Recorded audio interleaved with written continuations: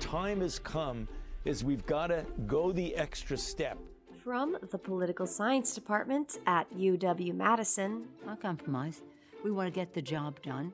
I'm Addison Lathers. Geez, they're trying to balance the power here. And I'm Claire Salome. It's a patriotic responsibility, for God's sake. And this is 1050 Bascom.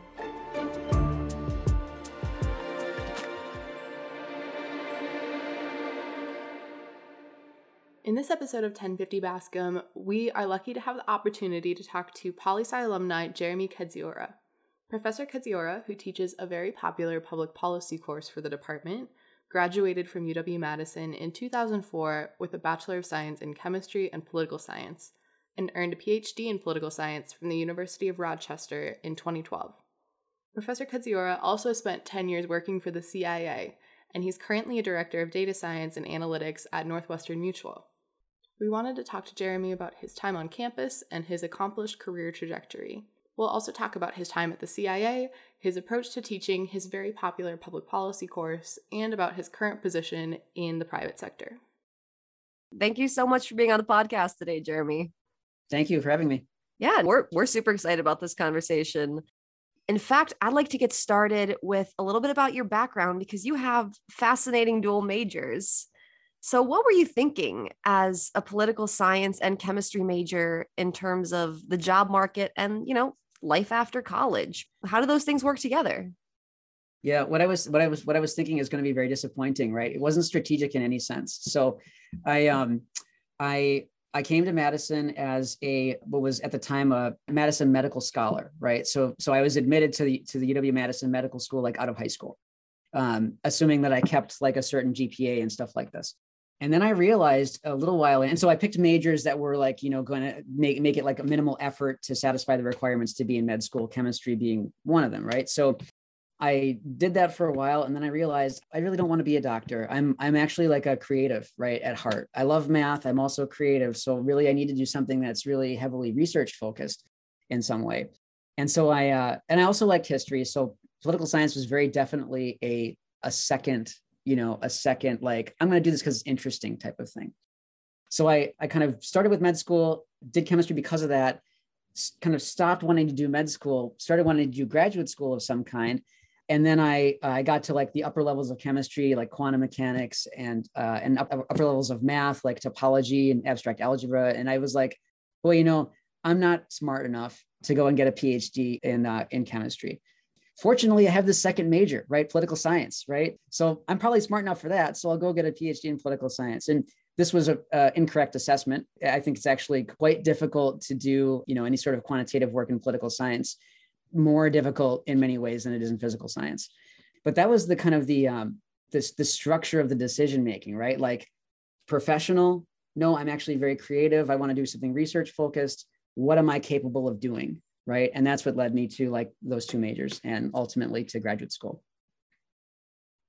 I think that's fun for people to hear because so often we interview professionals who kind of knew the track that they wanted to be on or that didn't dabble in multiple different areas first. You're very blessed in some sense if you know exactly what you want to do like early on. It makes everything easier, right? But I also think, it's good to like explore your preferences. And the only way to explore your preferences is if you're not certain about what they are. Would you be able to tell us a little bit more about the professional path you took after undergrad? So we know that eventually you ended up at the CIA, and then you also picked up a PhD in political science from University of Rochester. And we'd love to hear how you made your way to the CIA first and foremost. I wish it was as easy as picking up a PhD. That makes it sound super easy. But no, I went to Rochester because I was a super technical person. I really liked applied math type stuff. And Rochester at the time, Rochester and Caltech were like two places that you wanted to go if you were going to do something that you expected to be focused on applied math type stuff. So I went to Rochester and I knew I actually had taken a class with John Peavyhouse, right, as an undergraduate. He was one of my letter of recommendation writers for grad school, in fact. And in that class, I wrote an honors paper that was a game theory paper. Game theory is the applied math of modeling choices. So I knew I really liked that. I knew that was what I wanted to do my research in. And I wanted to go to a school that would let me do that and would like train me to do that. And so that's why I went to Rochester. when I was at Rochester, I did research in game theory and in Bayesian statistics and machine learning and stuff like that. And I came out kind of really very technical, right? Like I had all these like really applied mathy type skills. And then kind of as a distant third, I also did like some political economy and some international relations, right? So I came out with these really technical skills. I went on the academic job market to be a professor. I had some just awesome job opportunities like at Princeton and University of Chicago and places like this. And I kind of realized that I was getting a little bit bored, right, with research. And this is another mistaken assessment I'll hasten to add, right? But I was getting a little bit bored with research. And so I wanted to do something a little bit more operational. And in addition to that, I was on the academic job market in 2009, which was like the worst time, except for COVID, right? For being on the academic job market, right? It was in the tail end of the Great Recession, full-time equivalent, tenure track lines were being canceled left and right. Like I was rumored to be shortlisted at like, Yale for an interview and they pulled the line, right? So I got a job at UCSD as a professor, and then they had to retract the offer because, and not just for me, but for 500 other university employees because the funding situation just went crazy. And so I realized I need a backup. I need a non-academic backup. I'm also getting bored with some of the pathologies of academia. So on a lark, I kind of applied to the CIA, right? And I was like, all right, I'll just send in an application, right? Sure, this will be fine, right? And like to my surprise, they got back to me very quickly. And then there's this like multiple stage interview process that you have to go through. Right. So they flew me out to Virginia, Northern Virginia, which is where they have the agency. And I had the interview process. I did the interview, right? I left. And I think less than 12 hours later, they were like, Jeremy, can we, why don't you call us, on the phone, right? And they made me an offer like right then and there, right, to come work there.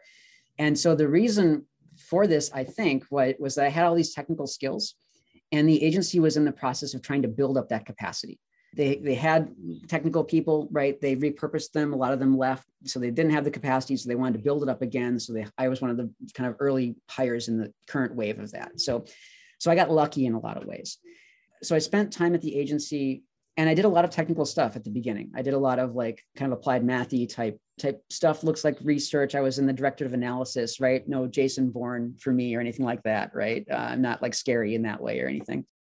I wrote papers, right, that went, downtown to U.S. policymakers, right? So a lot of what you do as a graduate student in political science, or even as an undergraduate, would look very familiar, or feel very familiar to be at the agency in the role that I was anyway.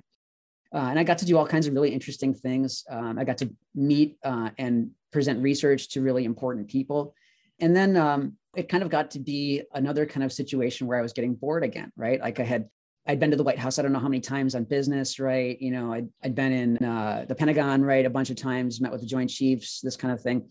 And I was like, well, I've done kind of all that I can do really, and it's time to move on. So a colleague of mine who I'd met when I interviewed at Princeton was involved in a tech startup. And he emailed me kind of out of the blue and said, like, we have funding, right? We need to hire some people, and, who should I hire? And I was like, well, I'm kind of bored, so you should hire me.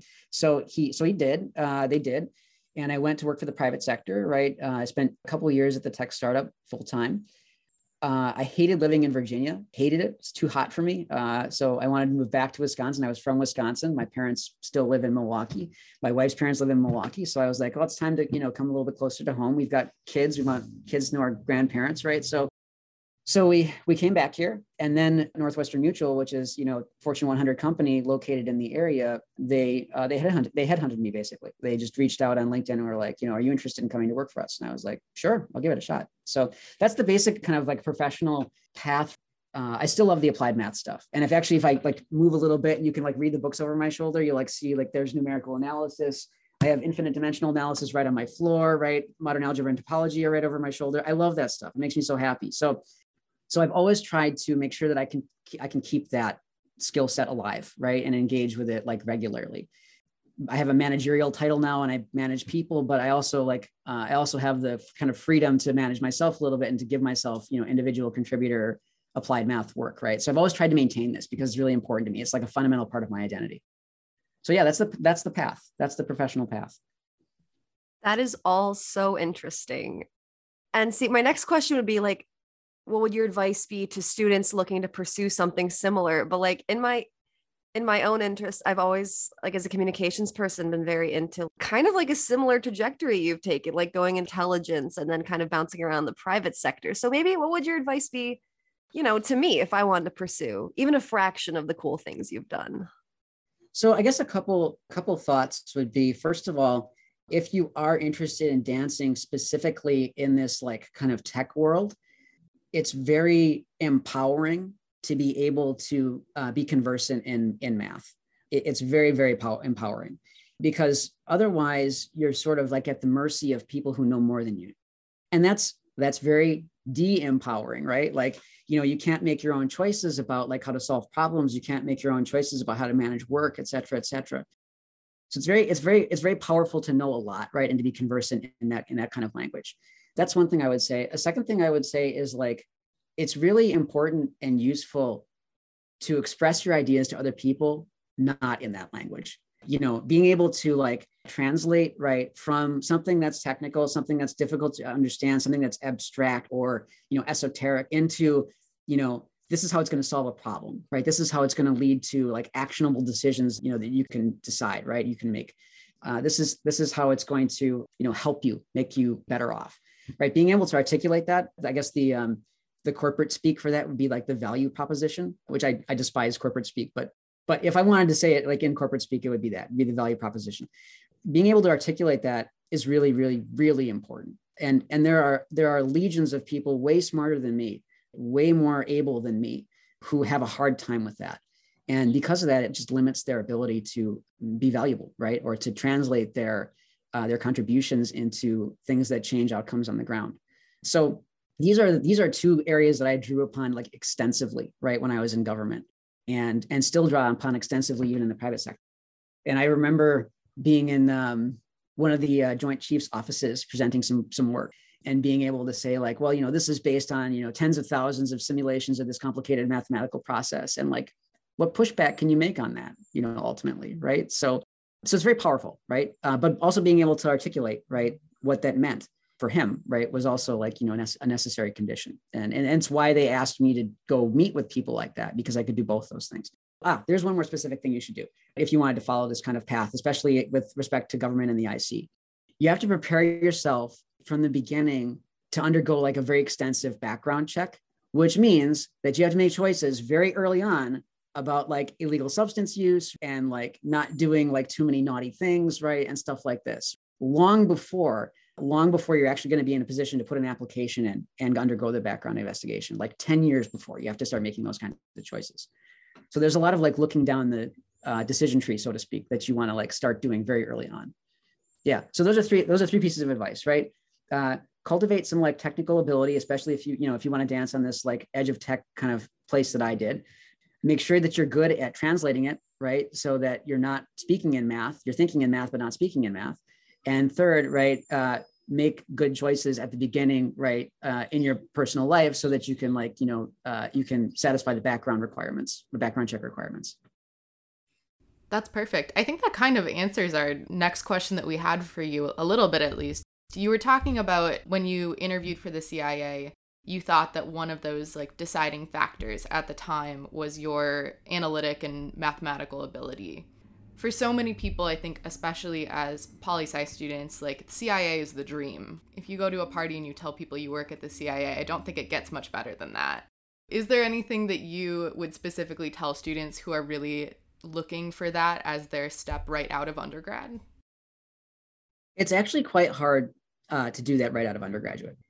The modal category of educational background, right, in my part of the CIA was ABD, right, all but dissertation. So these would be like, people who were graduate students, right? And they had done some research and they just hadn't finished because they wanted to get a job. You also had a bunch of master's people, but the number of like straight out of undergraduates was pretty small. And that was also, I think my sense of it was that was very competitive.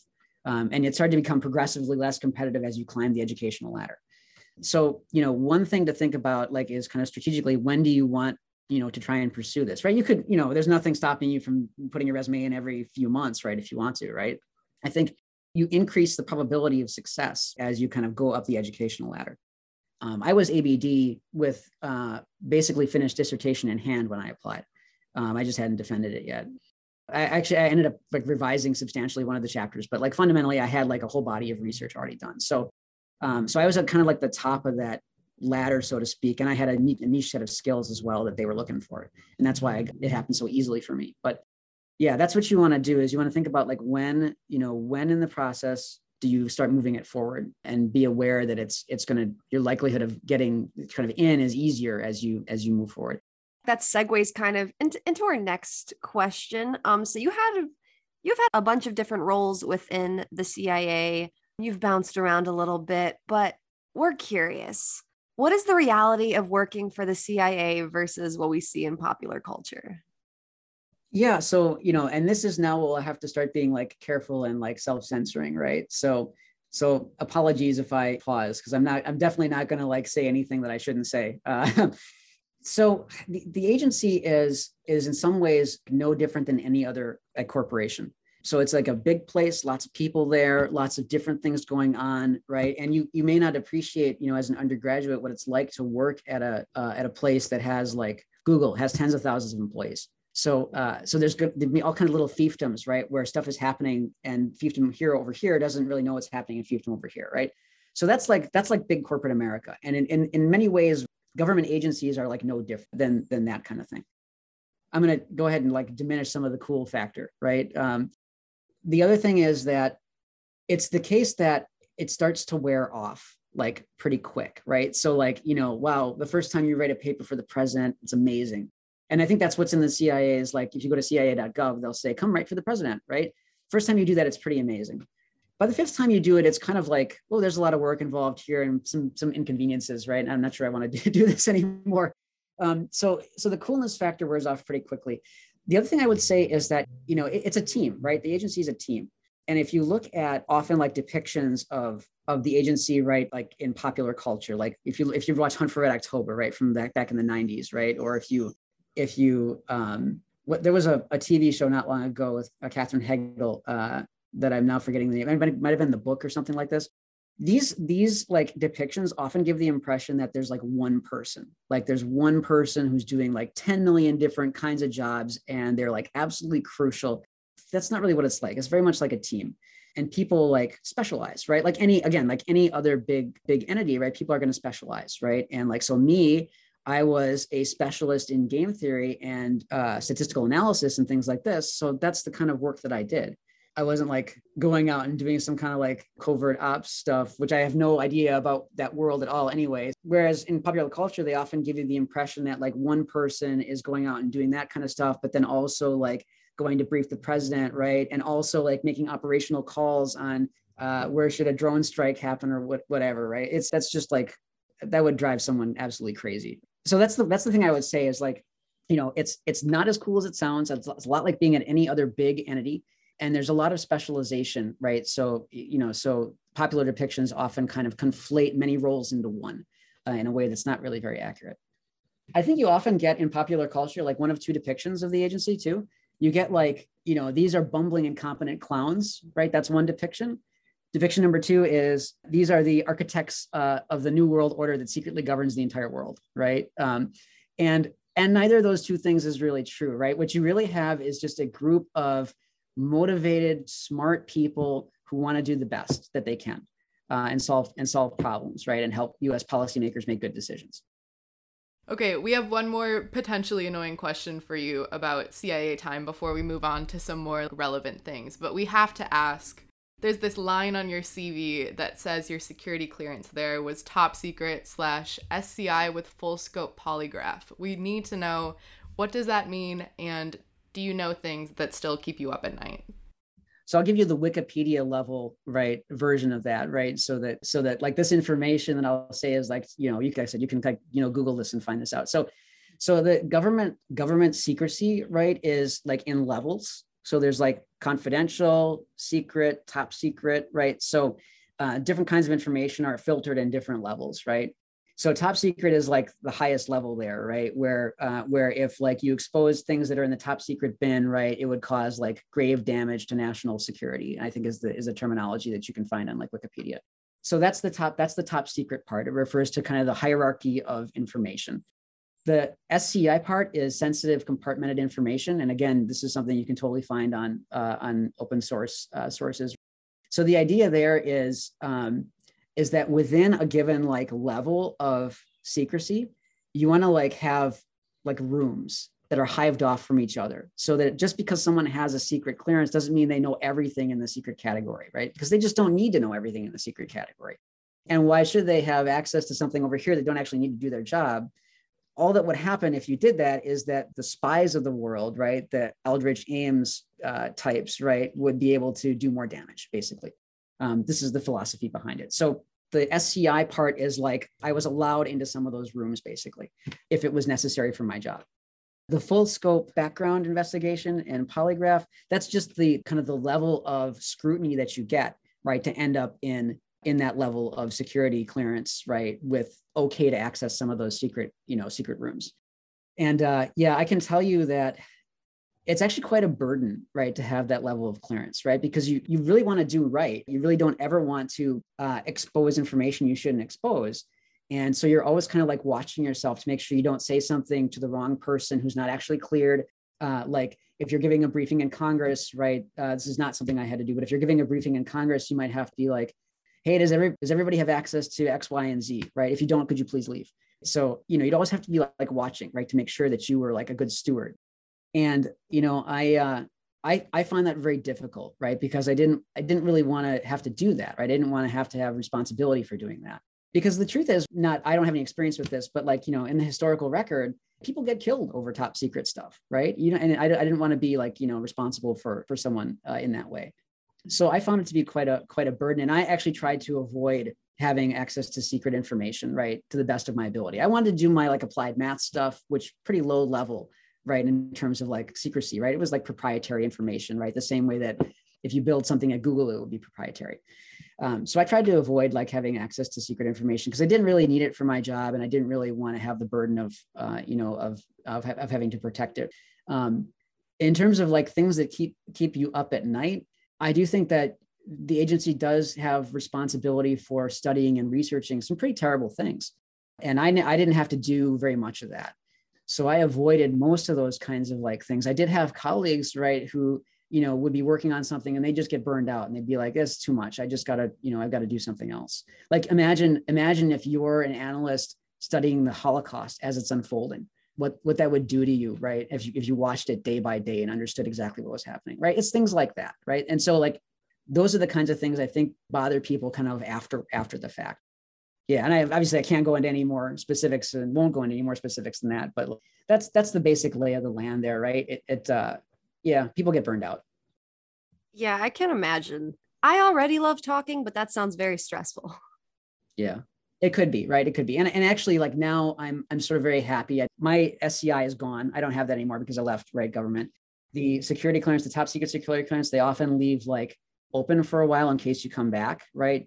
They like put it in kind of reserve, so to speak. But I think now I'm sufficiently far out where that's probably turned off too. And I'm glad kind of to be done with it.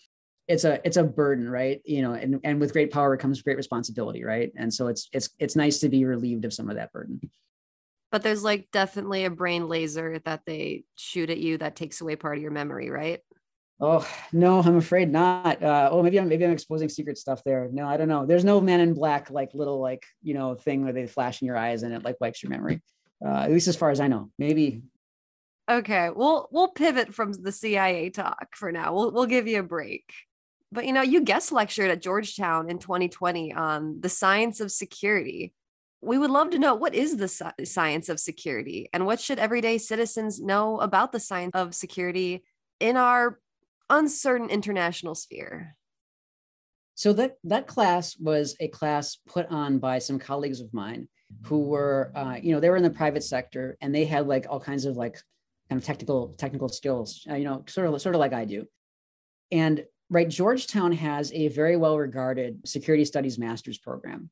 So this is a place where people who are, government employees or potentially future government employees go and they get a master's degree in some of the practical applied topics that they might have to deal with. So you could imagine like somebody going to work for the FBI or the agency or the Diplomatic Security Service or somewhere in the Pentagon, right? that would be the kind of, person who's kind of filtering through here. And maybe these people would, want to be like DASDs someday, Deputy Assistant Secretary of Defense, type individuals, right? Or they might be like managers at some IC agency. The crowd there is very qualitative, right? A lot of these are going to be like your kind of political science undergraduates who are coming up in the world, and they want to get a good solid education to bolster their future career path, right? At whatever federal agency they end up at. So the science of security, so that's the context, right? That's the audience, right? That the class was aimed at. So the science of security was an attempt to introduce them to the fact that there are some very rigorous, quantitative methods that are applied to study some of these kinds of questions. Why does conflict happen, right? What is the effect of economic development on terrorism, right? These kinds of questions. What accounts for successful insurgencies? These kinds of questions, right? So it was an attempt to introduce them to the fact that there are rigorous quantitative ways to address these kinds of questions, but it was also trying to walk this tightrope where we don't want to really hit them too hard with this is how this model works, right? Because that's really not helpful for them in the long term. The goal is to make them intelligent consumers of that kind of work. So kind of rigorous scientific research on these kind of social science, defense related questions. Right. So this is the nature of the science of security. So what I actually lectured on, what I actually talked about was I explained to them how to use a particular statistical method called logistic regression. And so the method of logistic regression is to model if something happens or does not happen, right? Like a binary, like yes or no. And it's very widely applied. And the reason why we wanted to teach them about it was because things like, is there a successful insurgency? You can think about in this kind of binary sense. And so you might want a model that lets you handle that kind of binary case, right? Will conflict break out or not? Will instability happen or not? Will there be a coup or not, right? These kinds of questions. I spent some time kind of soft introducing them into this statistical model. I think what would I want people to know about the science of security? I think the kind of the 1,000-foot thing to take away from my perspective, at least from this, is that and this is not necessarily a conclusion from the class, right? But it's more a general process conclusion, which is that the U.S. government tries to be as rational, right? I don't know if you heard the air quotes around that, but as rational as possible, right? When it comes to these kinds of things, right? So they're trying to, make optimal decisions, right? They're trying to do the best that they can. And what that means is having to grapple with the academic community's findings and research on something, be able to understand this, be able to incorporate it and bring it into decision making. And that's why there's some value and demand for something that's like the science of security, right? So that eventually your kind of low-level political appointees, like your deputy assistant secretaries of defense, are conversant in this language. They can look at an academic paper and say okay, yes, I understand this statistical analysis, right? And it leads me to make this kind of decision. That's the point of it, right? Is to really kind of bolster the attempts by the US government to be rational, to solve optimization problems, and to get the right answer. Awesome. We'd love to also ask you about the course that you're now teaching at UW, which is your very popular public policy course. And we'd love to hear what your philosophy for teaching that class is. And do you cover some of those same ideas from the science of security, or is there a very separate goal? Similar goals, very different methods, very different methodological approaches to get there. So the class is unique. It's at least it's been a long time since I was an undergraduate at Madison. When I was an undergraduate, I took lots of political science classes, and those political science classes largely grappled with the academic literature on something, kind of like soft introduction to this is the kind of some of the research that's been done, and you'd introduce students through textbooks, and then maybe later on, you might read a few papers or this kind of thing. But it would all be focused on academic contributions and trying to bounce those contributions off each other and draw conclusions about, kind of what was right and what was wrong. At least that was my experience. Like a typical essay question, right, that I remember from my undergraduate in, comparative politics 104 was is Russia a democracy, right? That might be a typical kind of question. So this class is different, right, in the sense that we spent a lot of time doing something very practical. right? Which is helping students to understand, like, here's the policymaking process in its theoretical form, but now we need to take that insight and we're going to force you to practice doing it. Meaning we're going to force you to actually write a policy memo as you might find it in government, advocate for a particular choice, right? Advocate for a particular recommendation to solve a problem. So the course is like divided into these two parts, right? That don't always kind of sit nicely with each other, right? One is this like practical side where you have to write 3 policy memos addressing specific problems. And the other is this theoretical side, like what is the scholarly literature on policymaking? Like, what does it say about the things that are important, that structure policymaking, that help, policymakers, make decisions, right? And that maybe are artifacts that change the way that they act, right, in a way that's maybe suboptimal or, maybe in contrary to the public good in some way. And so the trick in some sense is getting those two things to like talk to each other, getting those two parts of the class to talk to each other. So the core of the class is really structured around these 3 memos. And this semester, what we're talking about is water policy. So that's a strategic choice, right, to do something like water policy as opposed to something like, international climate change initiatives, right? Because water policy is something you can deal with at many different levels of government. Whereas, international treaties, right, you're kind of legally prohibited from dealing with at any level below the federal level. So that means that with water policy, we can say, all right, what would the Dane County executive do to solve this problem? What would the Wisconsin DNR do to solve this problem? Right? What would Tony Evers do to solve this problem? Right? We can address these kinds of things at multiple levels, right? And get some sense of, of the different kind of decisions that would be made by the different actors involved because of their different authorities and powers. Right? So it's a vehicle to explore some of the details about how actors are constrained by their environment and by their institutionally granted authorities. And it's also a vehicle to practice like advocacy. So these memos are structured. They have a kind of rigorous structure to them. And I've said, you cannot depart from this structure. There is no creativity allowed involved in how you like choose what your first section is going to be, what your second section is going to be. So some of the key things that, that the students need to do is they need to be good at, or get good at articulating a problem that they want to solve, right, in a policy memo, right? And that's really very, very, very useful life skill, right? To scope down a problem into something concrete, explicit, constrained, right, and small enough to grapple with. I can't tell you how many times I've seen in the private sector, like ill-defined initiatives that don't have good scope just utterly fail and go awry because they don't have good scope. So some practice, right, in these memos with scoping a problem, right? That's one of the first parts of it. Second part is establishing evaluation criteria, right? So if you want to claim, I'll go back to the example I had before, right? Is Russia a democracy? Right? If you want to be able to make claims about whether or not Russia is democracy, you have to have some understanding about what a democracy is. You have to establish these are the 3 criteria, say, that a democracy must satisfy. And then you can rack and stack Russia against those things. So it's the same with policy advocacy or policymaking. You have 3 policy options. You need to have some evaluation criteria against which you can judge those policy options to make a decision about which is the right one. And this is actually like a surprisingly hard thing. If you've never done it before, it's a surprisingly hard thing to grasp the need for. So that's the second key part of these memos. And the third key part is like something I've already kind of mentioned, right, which is understanding your audience. So if you're writing for the Dane County executive, it's a very different proposition from writing for a member of the majority, right, in Congress, which might be a very different proposition from writing for, the head of a department at, the EPA. All 3 of those entities are going to have different purviews, different levels at which they engage with a problem, different tools at their disposal.